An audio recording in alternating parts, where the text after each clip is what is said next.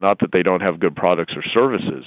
They just have lousy marketing. There's less people that have great marketing and lousy products and services than there are people that have great products and services. Bigger issue is the marketing and the way that they sell it and position it is usually the biggest dilemma that most entrepreneurs struggle with. I'm Dean Jackson. He's Joe Polish. And this is the I Love Marketing podcast.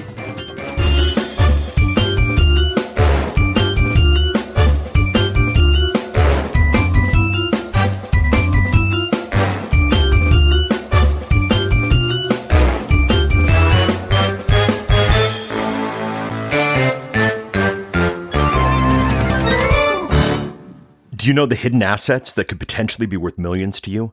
How does one market to the apathetic? Join Joe, Dean, and Jason for an inside look at marketing wins that can make you a lot more money. Remember to subscribe to I Love Marketing so you don't miss a future episode. Visit ilovemarketing.com/subscribe for more. Hey everybody, it's Dean Jackson. And Joe Polish, and again, our special guest who just seems to be tagging along on a lot of these things. The third amigo, as we say. Present yourself, mystery man. I am presenting myself, Jason Fladlien, here at your service. So wait, why should the name Jason Fladlien be important to anybody, Mr. Fladlien? Oh, God. It's, it's just, I make people's lives less miserable, slightly, just enough so they pay me money to do so. And so, Dean, you're at some hotel somewhere, and you've got to check Not just out some hotel, Joe. I'm in the Hazelton Hotel in Toronto. Just had a nice brunch with Dan Sullivan, and heading overnight to London, and I will arrive tomorrow morning in London, there for a week, and doing a breakthrough blueprint there, and then off to Amsterdam. Doing an event there, and we'll see our friend Ilko in Amsterdam, and then back to Toronto, and then to Chicago, where I'll see you, and we'll see Dan, and for our Game Changer event, our Game Changer program in Chicago. Yeah, that's awesome. Well, busy month. You're going to be in Toronto between now and then.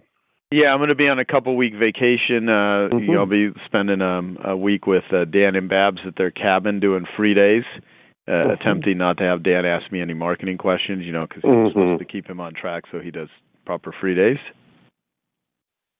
I love it. The same thing that as people... their cabin. So it'll be great. It's not like a rustic cabin, though. It's pretty. I know. That's what I meant. It's pretty funny, actually. It's kind of like the Four Seasons version of a cabin. So, and I just saw Jason. And I was just in L.A. and Jason came out. Yeah, talk about that because you were at Ari's. Yeah, I was doing a little talk at Ari Meisel's event on automation and optimization, and that was pretty cool. And what else? I mean, look, in the last couple of weeks, and we've all had some cool things going. I mean, at the time you're listening to this, I have a new book that's out called The Miracle Morning for Addiction Recovery. So anyone that has anyone in their life that is struggling with addiction and wants to, make the morning, create your best day ever by starting in the morning. And there's a lot of just great strategies there. So that book came out. My co-authors on that are Hal Elrod and the wonderful Anna David, who has written 6 books on addiction recovery. She's a New York Times best-selling author. She's been in recovery for many, many years. So, that's that. I think I mentioned this on the last time we did it. We had just done a podcast episode, and Jason was even out in Sedona, our first addiction documentary called Black Star for Artists4Addicts.com, won the Illuminate Film Festival Audience Choice Awards. So that was pretty cool. And, just been, speaking and traveling. We just did an amazing Genius Network meeting last week.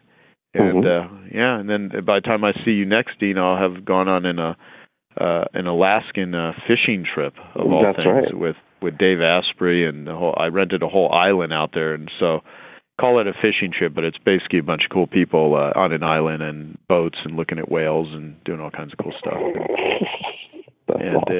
And Dave Asprey, I think, will be like killing fish with his bare hand or something, which is we'll see what happens. Where can we see the movie? Is it available yet? Or well, what we're going to do, and I'm not sure, if people want to be notified, go to artist with an S, artistforaddicts.com.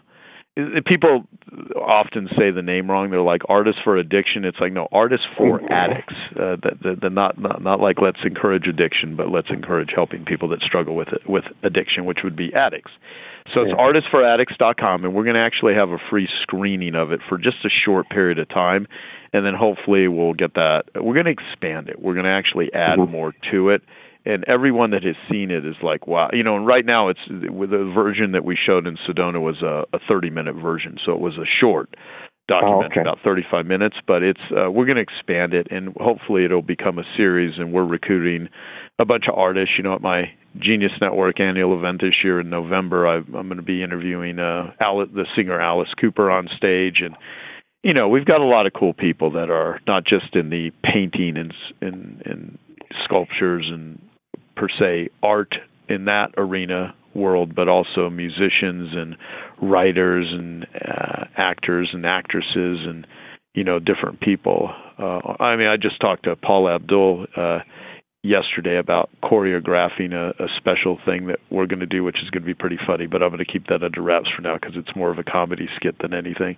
And so, and then of course Jason is running around teaching people how to do the best job with webinars, and he has a new book out called One to Many, which if you are listening to this, my hand. Thank you, Jason. Oh yeah.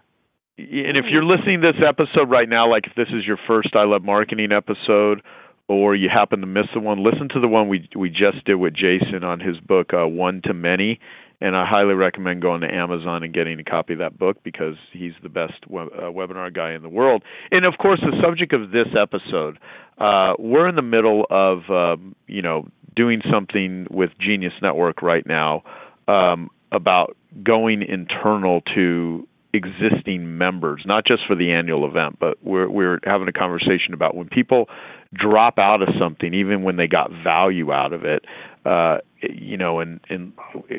what happens, what is that? And Jason we had this great dialogue yesterday about apathy, about the whole subject of apathy, and the way that he described it I thought was so good that I said, we should do a podcast episode and we should talk about apathy on this so that our listeners could understand it. And here's one thing I wanted to actually mention too. Dean, me and you were one of the first business podcasts that were very, very tactical on marketing, and so a lot of, I run into people so much that say, I built my business using I Love Marketing. Even at this Ari Meisel event, half the people there came up to me and said, I listen to your podcast and I've learned so much about it. And your name came up several times with people talking about the 9-word email and about, different things. Of course, I'm always talking about, you, but actually both of you guys now, because I think, Jason's actually smarter than you are, Dean.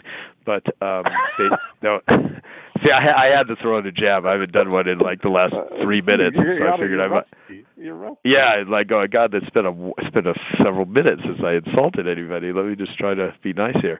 So, what I realize, and I've had several people tell me this, there's other podcasts, we won't mention their names, but everyone knows who they are because we've interviewed most of the people that, have the big podcasts that have massive followings. And they have a very broad appeal because of the subject matter and, simply, some people, their core businesses is nothing but, books and podcasts, which is not our core businesses. We just kind of do those things off to the side. And one of the things that I've actually realized is although there's a lot of really interesting podcasts out there, there's not very many that tell you there's exactly what to say, here's exactly what to do. There's a lot of interesting topics and a lot of philosophical things, and certainly we talk about that. And I'm no I don't hide the fact that I babble a lot about shit that just, I want to talk about. When it comes to strategic stuff, though, there's a guy I met. I said, yeah, just go download our Breakthrough DNA report on ilovemarketing.com. It doesn't sell anything. It literally lays out the 8 profit activators. It gives you the exact sort of methodology, and then we have all of these episodes that tell you exactly how to implement each of those things in your before, during, and after, units. And it made me realize that the stuff that we talk about here, although, it's not like just let's talk to a famous person and stuff. It's very actionable, and it's very tactical. And I had, when I was talking with Jason, he was, we're talking about like a lot of, I don't know if you want to even bring this conversation up. So I'm being a little careful to what degree I say this, Jason.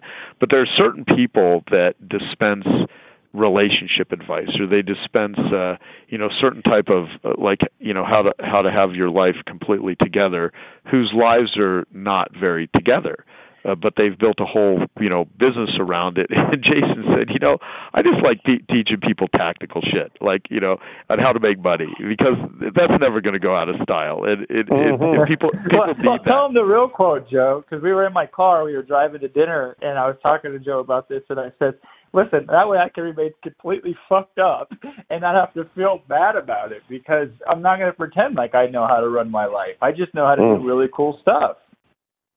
Yeah, and honestly, that's more authentic and real than most people, right? And so,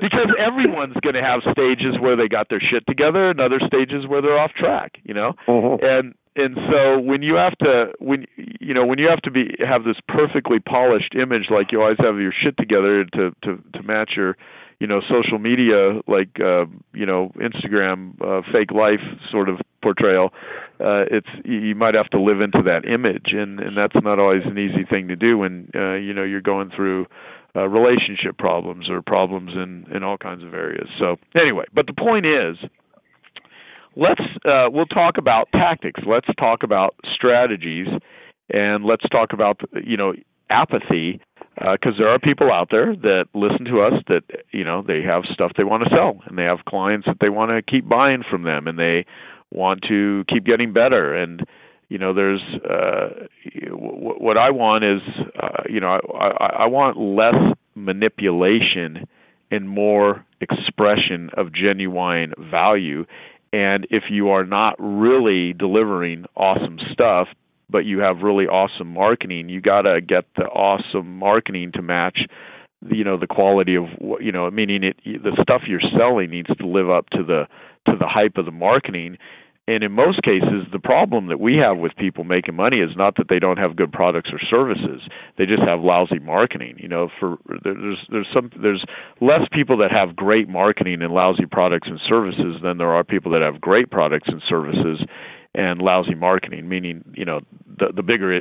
Hopefully, I said that right. The bigger issue is the marketing and the way that they sell it and position it is usually the biggest dilemma that most entrepreneurs struggle with. Mm-hmm. It's a combination of both. Obviously, you want to keep improving everything, but at the end of the day, most people that would take the time to listen to I Love Marketing and resonate with us are not, scam artists that are just trying to fleece people. I mean, they're people that genuinely want to go deep with a relationship, and they can't figure out, always. Why are they not selling? I can't tell you how often I see that. So we've got, I don't know whether you've seen this, Joe. I put together a profit activator scorecard. So when people fill out the profit activator scorecard, what I see in there so often is, and each of the 8 mindsets are the 8 profit activators. And I see people who are, ranked themselves really highly on Profit Activator 1, which is they know who they want to serve, and then Profit Activator 5, where they're able to deliver a dream come true result, right? They're able to do that. But this in between, they're really low on generating leads and converting leads. And so that's the biggest obstacle that people have, that I see all the time, of all of the the scorecards that come in, I know immediately if somebody's high on profit activator number 1 and number 5, that they know who they want, they know they can get a result for them, but they're low on generating leads or converting leads. That's somebody, we can solve that instantly. Where I get concerned with people is where they rate themselves where they're not able to get the result for people and they're stronger on the marketing. That's a recipe for disaster, right? Because from there on, then you can see it in the rest of it that they're not getting repeat business, they're not getting referrals, because they're once people realize that they don't have the goods, that it's that's a bigger problem, Exactly. Yeah. So what are your thoughts on all that, Jason? Oh, where to begin? So, it kind of loops back to what we were talking about earlier, is everybody's got problems at all given times. So if you're really focusing on your messaging, for example, and you're really focusing on the audience you want to serve, it's usually at the expense of something. So that might be the expense of actually generating the leads, because you're so focused on what you're going to say to the lead when they come through the door, or when they call you, or when they email you, whatever, right? Then the moment you flip that and you start focusing purely on, let's get this message out in front of people so these people can respond to it, then you focus so much more on the actual activity of getting attention, but usually at the expense of refining your message. And so this becomes this kind of pinball effect where you're running around dealing with this problem. You tend to it enough that you kind of get it stable, but then you got to run back over there and deal with that problem. And this is even true with companies that I've worked with who have hundreds of employees. It doesn't seem to be like, well, I'll just do this and you do this, and simultaneously, magically, we'll spit this out. And that loops into me with what we were talking about with apathy. Is given a limited amount of time and attention, who are you going to first focus on in your company? People who are already paying you $25,000, who are sitting right in front of you, meeting after meeting, or the people that paid you $25,000 once upon a time, who are no longer right in front of you, who do not come to the meetings? It's very easy to only focus on what's in front of you. And we all suffer from that. So the idea, though, becomes, because like Joe and I identified probably $8 million worth of potential revenue and past customers who've already demonstrated the ability at one point in time to pay Joe money, which is a good indicator that they can pay him money again, right? And they're not. And so why aren't they? And this is how this conversation occurred, because Joe says, he sends me this voicemail. I said, I think these people are not, and these are the standard reasons that I hear all the time, which is, one of them is maybe we did something that pissed them off. And that was that was like a major one they talked about. I came in and I said, I don't think that's the case, because I know statistically speaking, customers leave for more than any other reason because they don't feel appreciated, they don't feel loved, they don't feel noticed. And that's what the apathy that comes in. They either feel apathy towards them, or they feel apathy towards the thing that they're doing. They feel apathetic in business. They feel apathetic about the future prospects of growing their business. And if they feel apathetic about that, they're not going to continue to invest in things that are going to help them grow their business. And that's kind of how that conversation came up. And so I think this is where all this loops into is when we tend to focus on what's working and what's successful in the short term, our businesses can make a lot of money, but that also creates all this waste that it's not waste in the sense that it's bad, right? What it means is it's a waste in potential resources that we have to also spend some of our time going back to existing customers. And they don't have to be right, but if we just can notice them and they pay us money, that's okay with me. Even if it's their fault, even if there was no actual apathy, even though we were doing everything we could to be in contact with them and they just weren't getting our messages. I don't want to win and say, I was not apathetic, you were apathetic, and point fingers. I just want to show them, okay, now I'm acknowledging you. What do you need help with? And here's how I think we can help you, right? So much of it is like that's an amazing strategy too, because when Joe Stumpf and I were doing by referral only, we were doing big events, big seminars every month, 600-800 people. And one of the things that we had was a big group of people who had been part of our coaching program. That's a $5,000 program.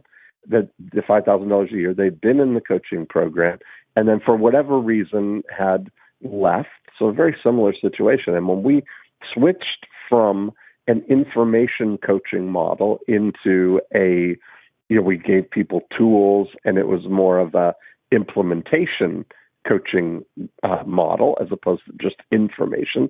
Go do this. It was, here's the tools and here's how to use them to get business. We had an asset that was available to us at each of the events, which was excess capacity in the event, right? That's a hidden asset that we had, that if we're doing this event and we have 600 people, but we have capacity for 700 people, it's an asset that is lost, right? So I wrote a letter that we would send to all the people who had been in the coaching program, inviting them to come back to the main event as our guests, no cost. Gave them when you have a corporation, you get the corporate seal that you can stamp documents, and it gets the embossing on it, like the raised things. So we had a certificate or a voucher for a free event that was stamped and sealed like that. So it was all very official, inviting people back as our guests to come to the main event. And we would end up bringing in over the year that we did it, the last year that we were doing the main events, it was over $1 million in revenue from turning straw into gold, is what we were calling it, right? That it's like turning something that these were people that we had a relationship, they would come to the event and they would convert back into the coaching program at a higher rate than the people who were coming there and paying to be at the main event. So we're giving them $1,000 gift basically to come back and see what we're up to. We've made a lot of changes. We appreciate, we want you to see everything that we've done. Plus, we miss you, so it would be great to see you.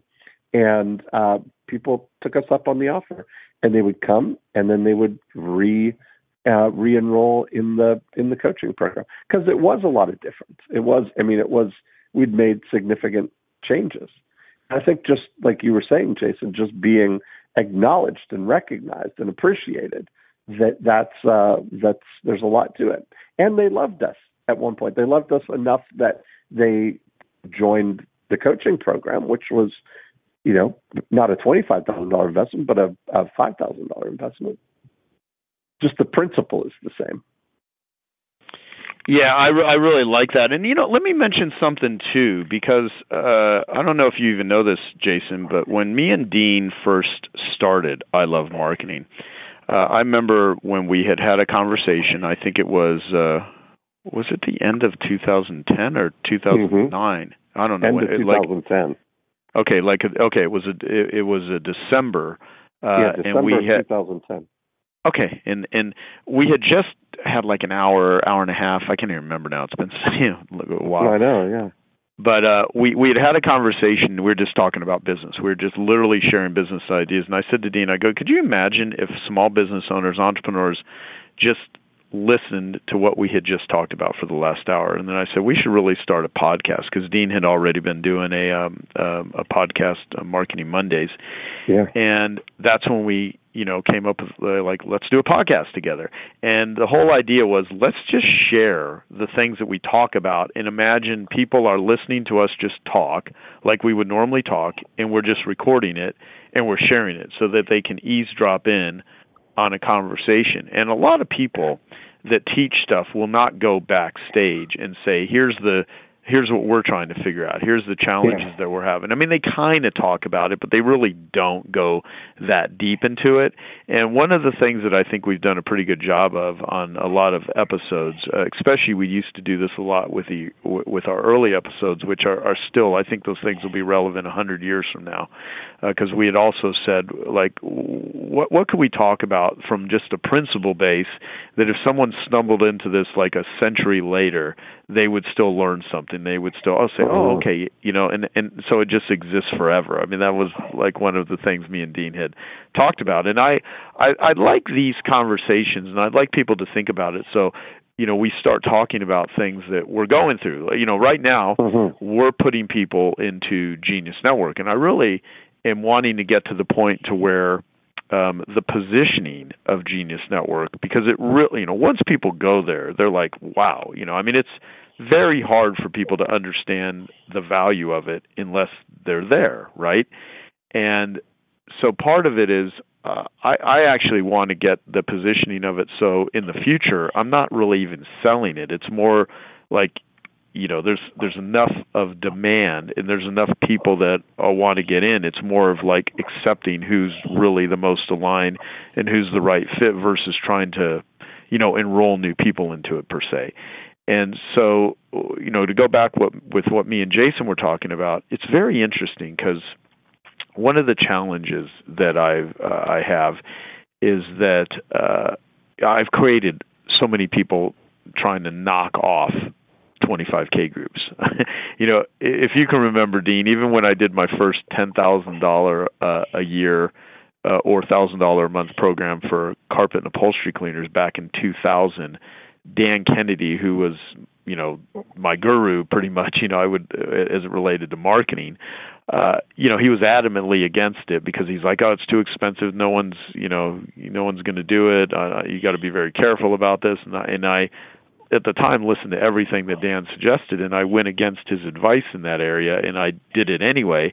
And then it was very successful. Then all of a sudden, it starts getting infiltrated throughout the whole, GKIC world, and everyone in that arena starts upping their prices, and they start modeling what I'm doing, and it, it created literally a whole new slew of ways to deliver, coaching programs. And then I started giving away cars and contests, and everyone started knocking off that, and blah blah blah.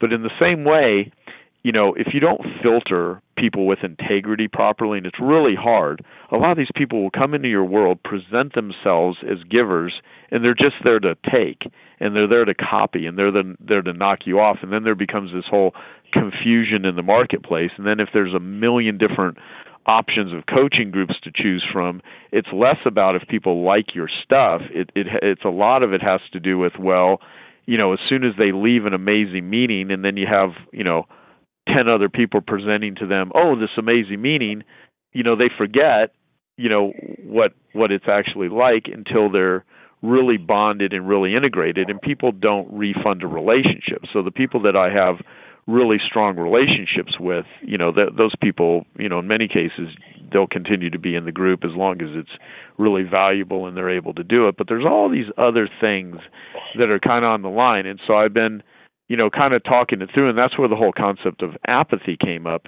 And so for, I know I'm talking about my own business, but I think most people struggle with this sort of stuff. I mean, all of us do. So my question to you guys is, how do we address it? How do we communicate to these people? How do we get them back? I mean, you just, if they're worth getting back. I mean, because there are some people I don't want to have back, but there's other people that, they're amazing. But they, if they just, were brought back into the fold and reframed what this actually is for them, they will interact with it in a much deeper, better way. And so you talked about, Dean, how you went and sent a letter to by referral only clients and invited them back to a main event, which is what those events were called.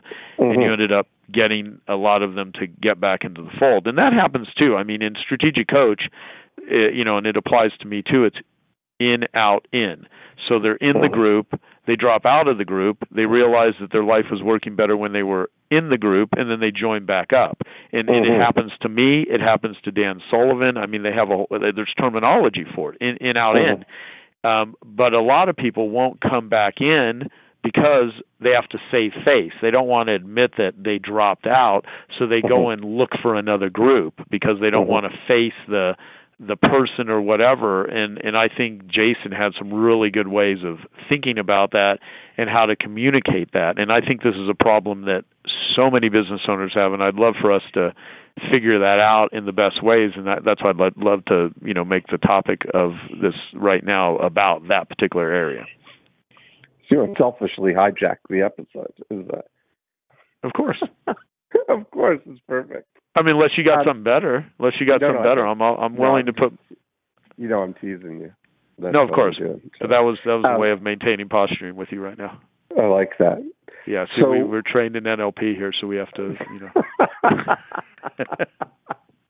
Actually, I'm not trained in NLP. I don't even know what I'm talking about right now. Okay, go ahead.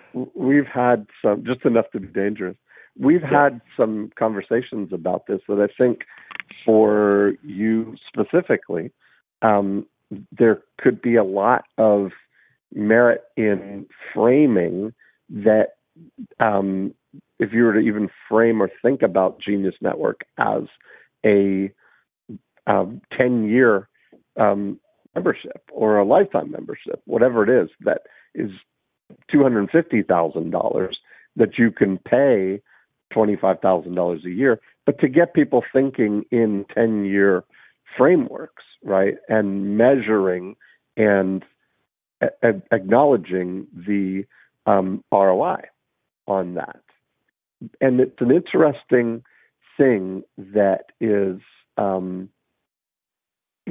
soon as you build that awareness of it and really kind of presence it, like Dan Sullivan has an interesting approach, like their signature program, when they always talk about strategic coaches, always presented as a 3-year program, right? When they were talking about it, year 1, year 2, year 3. Now it's moved into 10 times and the game changer. The signature program is literally a feeder program now into the 10 times program and into game changer. But I think for you, it really could be about this, the value of a network, of course, is multiplied by the number of connections that you have within it, but also by the length of time that you've been in it, Yeah, absolutely. I actually put my phone on mute. We are on a phone right now, actual phones. You're on a phone in a hotel. Jason's on. Are you on a phone or what are you on right now, Jason? Are you on some sort of device? I got this new AR technology. I'm just beaming it from my brain right to you guys. How great is that? I'm sitting there writing down. Yeah, there's a lot to be said about framing it as a much longer program. Because even when I would do my platinum groups, and this is true. I mean, the first year I framed it as a 3-year program, and the focus was the first year was foundation, the second year was growth, and the third year was acceleration. And once, and it took about that long, that's one of the challenges challenges, or opportunities, however you want to call it. It has a lot to do with what sort of, what the purpose of your group is. In my particular case, though, it takes a while for people to, what I've noticed with Genius Network is the longer someone is in the group, the more that they can extract value for themselves, and the more meaningful it is, and the more meaningful they become to other people. And when someone first starts working out, there's you're sore. You're not used to it. You don't. A lot of times you don't like it. It's uncomfortable. But if you kind of stick with it and you sort of get used to it, and you build up strength, and if you're doing yoga, you build up flexibility. I tell people that are new in yoga, I mean, give it a month, give it 6 weeks, and just be consistent with it. Do it at least 3 times a week. If you can do it more, even better. But after about a month to 6 weeks, something happens where you just are kind of in the flow. Well, in the same way that with a group, it doesn't happen that quickly. Sometimes it's a year, sometimes it's 2 years. But you really, if it's a really great group and you're really aligned, you sort of get your stride. after a certain period of time. So yeah, framing it, I think is really valuable. What I do want to talk about though is if someone hasn't gone enough. I mean, and I deal with this, in 12-step groups, they call it, 90 meetings in 90 days, which is a really intense shift to someone's life. I mean, if someone's really going to do recovery, they have to be willing to change their whole life. I mean, literally, not just go to a meeting. I mean, you have to be willing to change your entire life if you want to do that. And that's a hard thing to swallow for a lot of people. They're not ready. And even if they're not ready, it doesn't matter, because if you're an addict, you're gonna have to change your life, or you could potentially die or go to jail or ruin everything that's valuable to you. So there's this another saying, which is anything that you put ahead of your recovery, you're going to lose. If you put your relationship or your job or anything ahead of your recovery, if you're an addict, you're going to lose all of those things. So you have to make it the number one thing. So before someone gets their stride, or someone comes to a meeting for a year and then they drop out, and it's because of apathy. I mean, say they really like it. It is really valuable, but for some reason they just like, what do you do when there's still that magic moment of time? And I know we're talking about it in the context of my business, but I'm really not talking about it just for me. I mean, this applies to so many people. So let's go into that. Yeah, so this is what I would do if, say, you were bringing me in as a consultant to solve this problem, which is always a fun exercise to frame any challenge, is pretend that you're a consultant doing this for somebody else's business. Is you have to have a process in place that manages this. Otherwise, if it's not managed, it's not going to be tended to.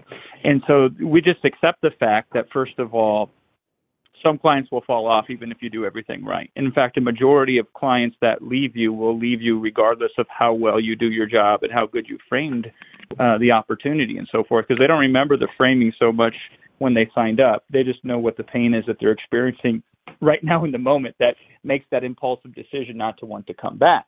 And so you have to have indicators in the organization, especially with high ticket type of individuals where one sale represents $25,000. And so the first thing you would want to do is you say, how much will we be willing to reinvest in that customer in an attempt to get them back? So let's just say for a $25,000 client, we'd be willing to invest $1,000 to get them back. So we could say, listen, we're willing to spend up to $1,000 in follow-ups for somebody who quits paying us in an attempt to get them back. Because the reality is that money would probably be better spent on that client than trying to get a net new client who's never done business with you. Your return on investment would probably be higher, right? So if we say $1,000, now here's the thing about apathy, and the thing about all marketing is quantity sometimes becomes its own quality. And so it's less about doing the one thing or saying the one thing or figuring out the one answer to get somebody back in the door. It's more about consistent, repetitive, hey, I'm still thinking about you. A week later, thinking about you again. A month later, hey, remember me? I'm the guy that's still thinking about you to this very day. So that's got to be in the process. So if we have $1,000 and we can touch them, say we're going to touch them up to 20 times before we let them go. So we will touch them 20 times in the next year in follow-ups, and we'll spend on average $50 per person per follow-up. So this will allow us to include really cool stuff in a package. If we were to send them a package, this will allow us to, pay somebody, $20 an hour if they were there to specifically look at that client and clip a news article out that's specific to that client and send it to them, et cetera, right? So I did this literally last night with Jay Abraham. So I'm sitting there reading this book, and the person mentions Jay in the book, so I highlight it, take a picture, send it to Jay, and then I remind Jay. I said, hey, listen, because Jay asked me to help him out and talk to somebody for him if I would, and I said, listen, this person never got back to me. However, I guarantee you I'll talk to them for 30 minutes if they can contact me in the next week. And then Jay sent me back this really great message. Now, that was done by chance, right? Now, imagine if you had a system and a process in place internally in your company that says, these are our highest value clients. We will lose 20% of them every year. That's generally the breakdown. And this is how we will get back 10% of the 20% we lose with pure almost automated follow-up. It doesn't even have to necessarily be personal. So to the point, like I'll give you an example, Joe. I said to Joe, this is so funny.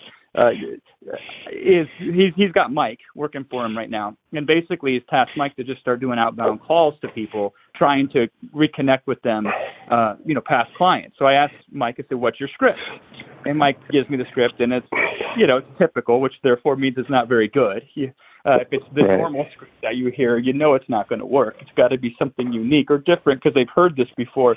And so then I do some role playing with Mike. I get him on the phone. I said, "Listen, the next person you get on the phone, if you can, bring me in. And even though I don't even know what's going on, I'll talk to the person just to show you how it's done, because there's a simple pattern that you can follow to engage somebody." And I said, this is what's going to happen. Most of the people you talk to immediately are not going to be in a position to move forward with anything. In fact, if that's your agenda, you're going to lose that relationship because it's going to be treated transactionally, right? I said, what you need to do is when that call is done, take what you just heard about that person that you know is important and put it on your calendar a week later to either find a 10-minute talk or find some article that somebody contributed or one of those one-pagers that Joe has for 25K members, or something that's an asset related specifically and uniquely to that individual, and send that to them next week with a note telling them that you're thinking about them and that you would like to at one point get them back into Genius Network. And then I said, Mike, you eventually do that until they either tell you to leave them alone or they roll over and say, "Here's my credit card. I'm in. Okay, I give up. Fine. I'll be back in the group." But you kill them with kindness. And so, but that needs to be a systematic process. That needs to actually be part of some operating procedure within the company. And it should be, because you will probably capture $2 to $3 to $4 million of money. And if you spend a little bit of advertising on that portion, it's going to give you a higher ROI than just going out cold. Mm-hmm.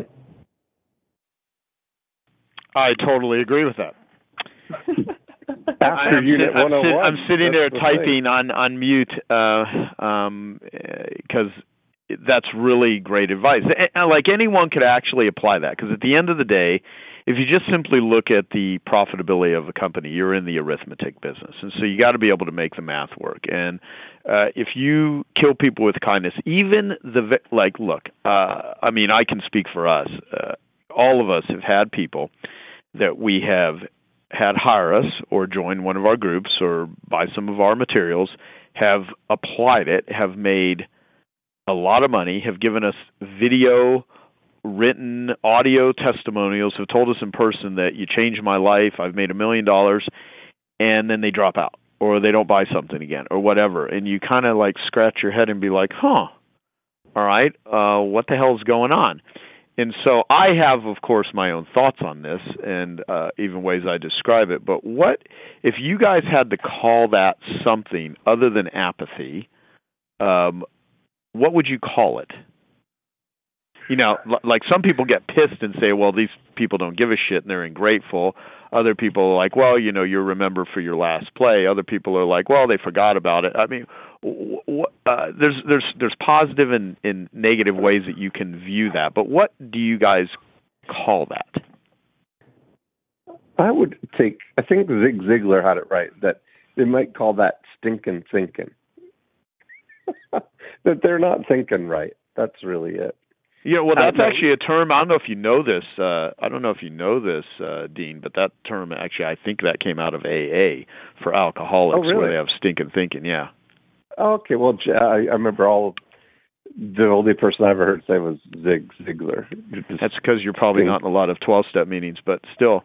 That's probably true. So go ahead. Okay, so stinking thinking. They did a checkup from the neck up.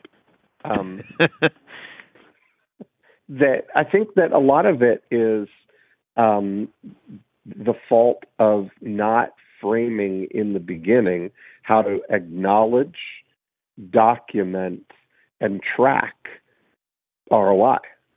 That when, if you're doing it, you've seen a lot of the infographics and stuff that I do. One of the most important things that we've done for our money-making websites members, for our realtor members, is tracking the ROI on a cumulative basis, so that you see that they are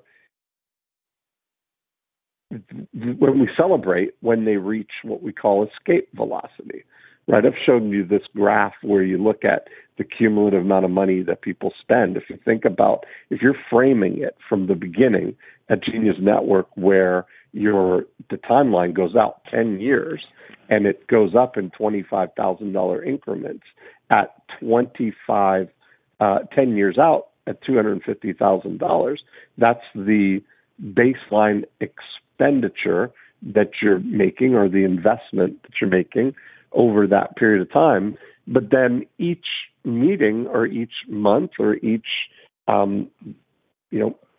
whenever something happens, paying attention to what are because they're always going to come either from a contact or an idea that you've got that drove an ROI.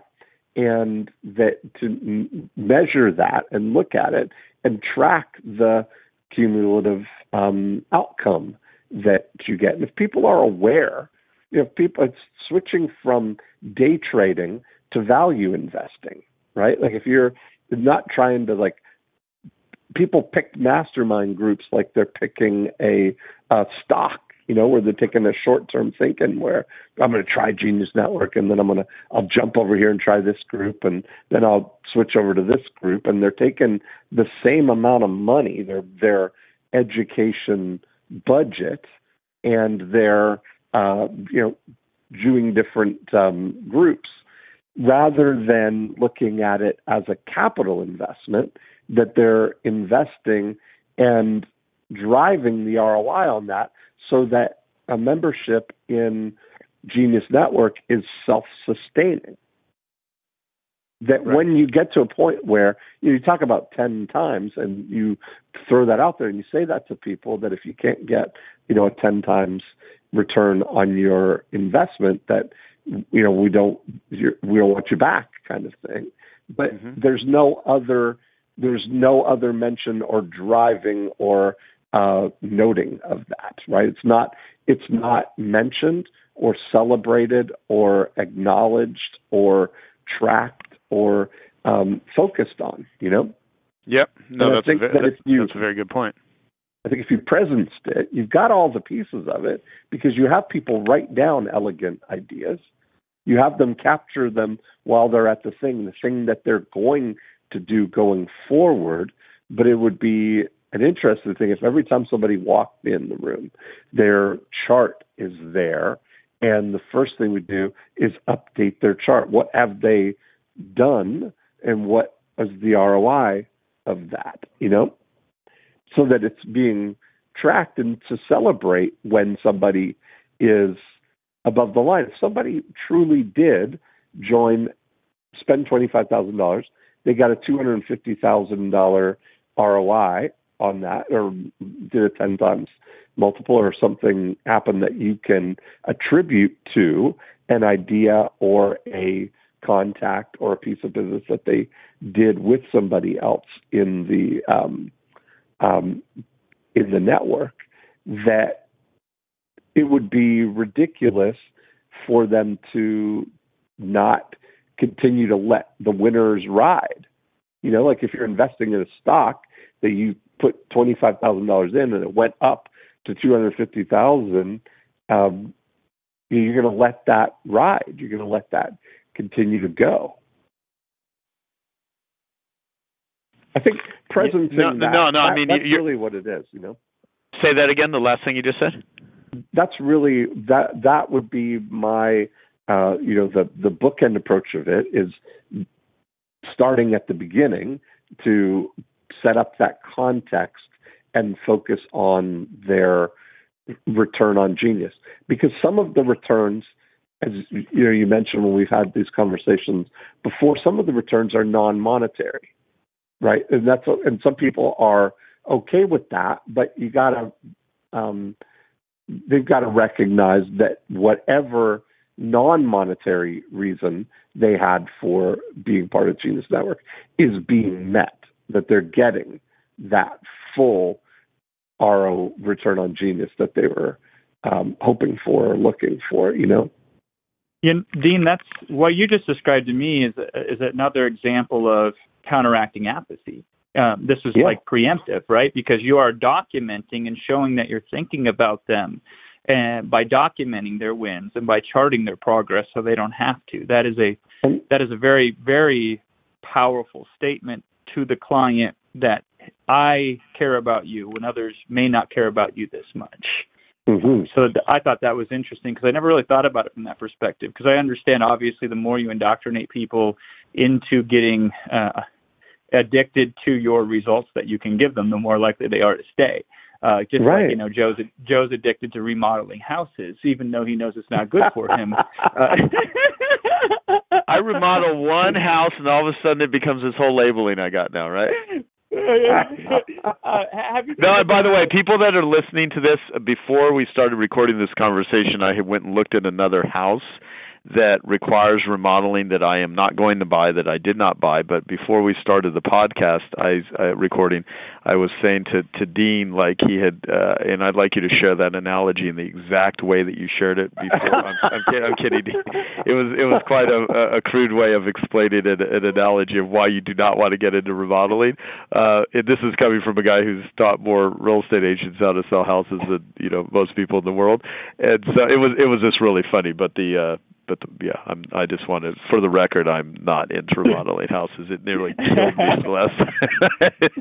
So, one last thing I'll say, because I know we got to wrap up here soon, is have you ever guys heard of the concept called the fundamental attribution error? The fundamental attribution error? Yeah, it's called the fundamental.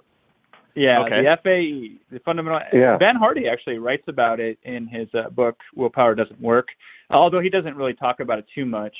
But I learned this in psychology, is it's really interesting. We tend to attribute other people based on their character and more so on ourselves based on the situation. So what that means is if I was rude to you guys today, but I only slept 1 hour last night because, I was up all night worrying and freaked out and scared, I'm not going to think, boy, I was an asshole. I'm going to think, well, I didn't get much sleep. So it's a situational thing, right? But you guys aren't going to say, I wonder if Jason didn't get much sleep last night. You're going to say, well, damn, Jason's an asshole. So you're attributing a character judgment on me, and I'm attributing a situational judgment on myself.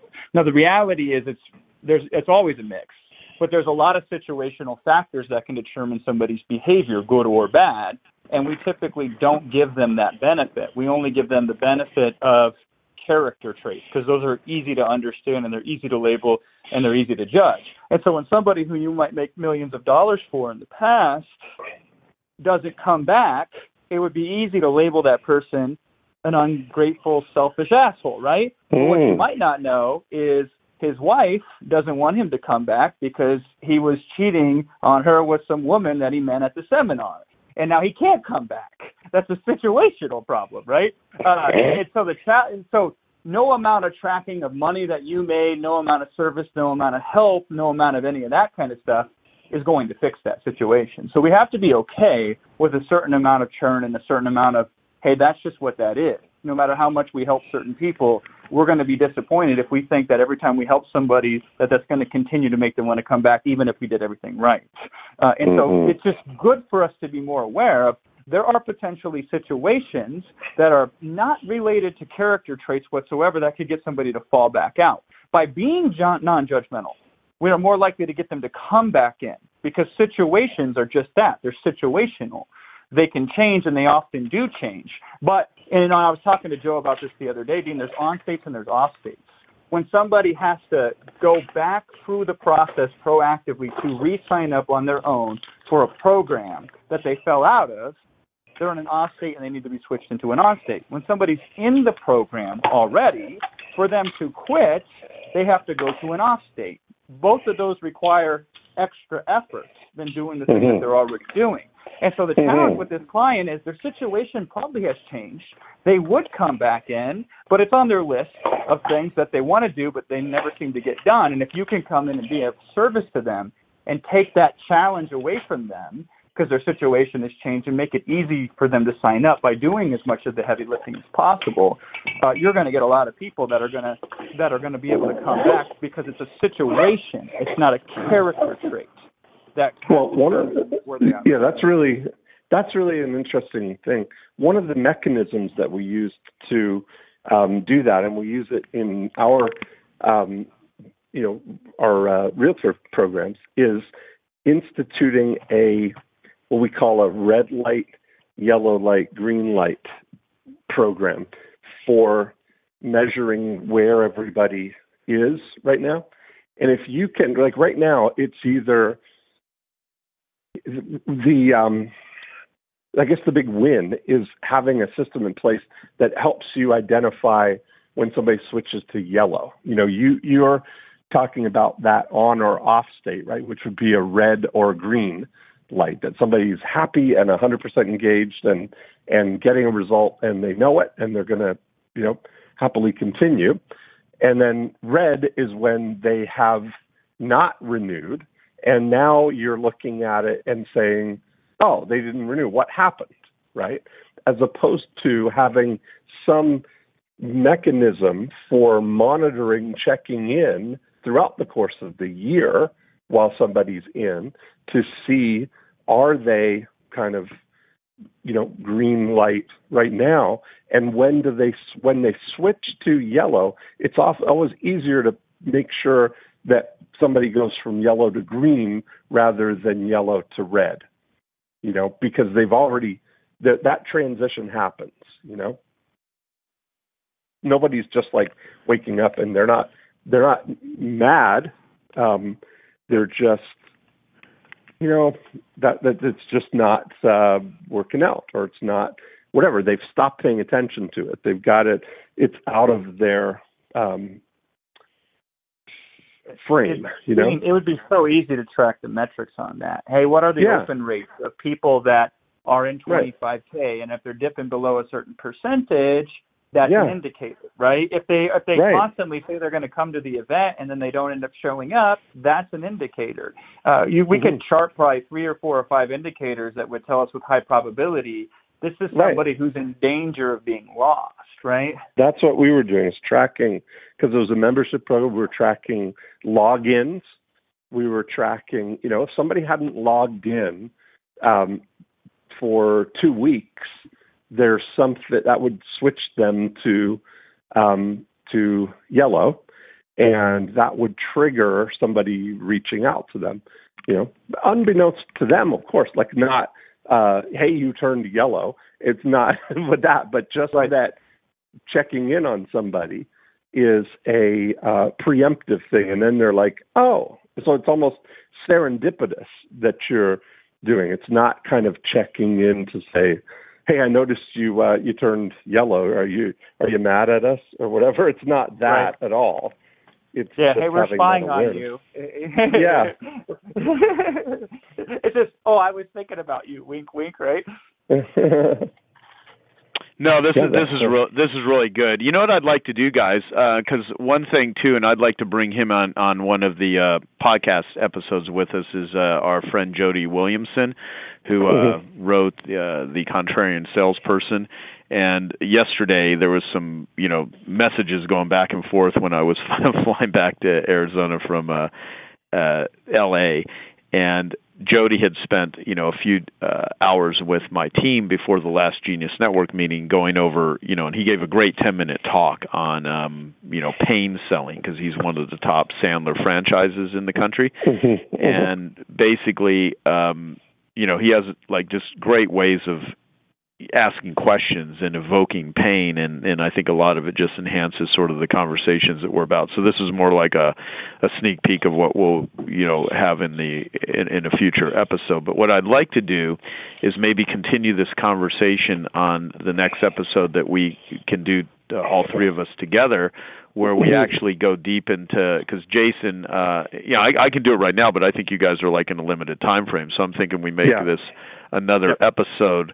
And I do want to give it the proper care and nurturing so that we can really kind of go deep with how do people have these conversations. Because I agree. I mean, my takeaway here is, for one, lots of ways to track and measure and frame and set up, systems so that people are truly seeing the value that they're getting from doing business with you. And if someone's listening to this that doesn't offer a coaching program, whatever sort of relationships that you're having with your clients, and if you're delivering value to these clients and they're not, it's not really being perceived or realized or even shown what they're actually getting, it's a lot easier for someone to go somewhere else. And what I do know about entrepreneurs that are like high quick starts, they're not very monogamous with ideas, and they're not very monogamous with books, and they're not very monogamous with consultants, and they're not very monogamous with groups. They'll bounce around and looking for the new thing, the bigger, better deal, the whatever's going to, the bright, shiny object, however you want to frame it. And the fact is, the longer you stay with a good relationship, the better it's going to be for you, especially in business and in depth. And so this is not just a conversation about retention. This is actually a conversation about how to be valuable, because I know from my own experience there's a lot of areas with Genius Network that I could improve with what we're talking about.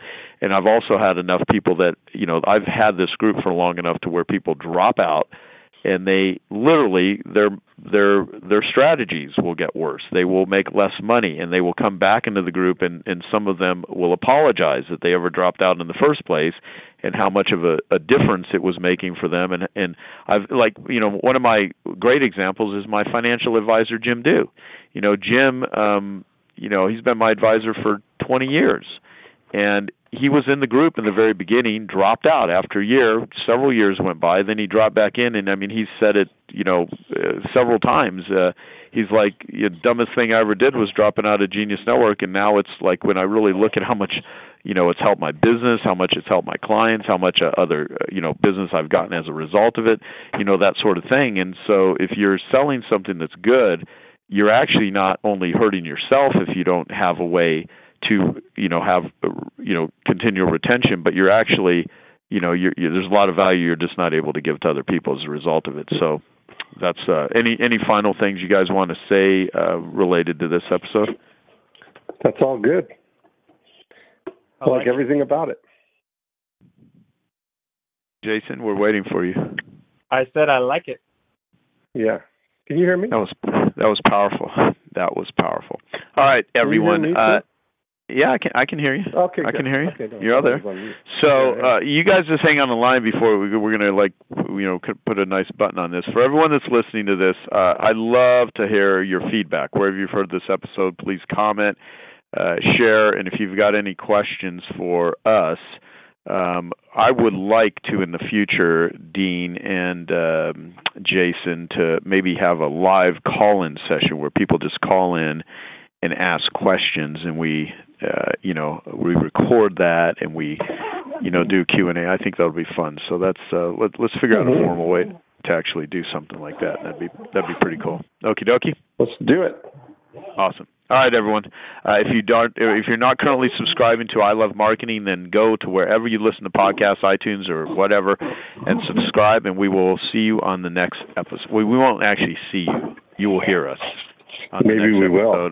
We might see you, depending on whatever technology Jason's using right now to talk to us. But that's it. Have a good day, good night, wherever you're at, and talk to you next time. Thank you.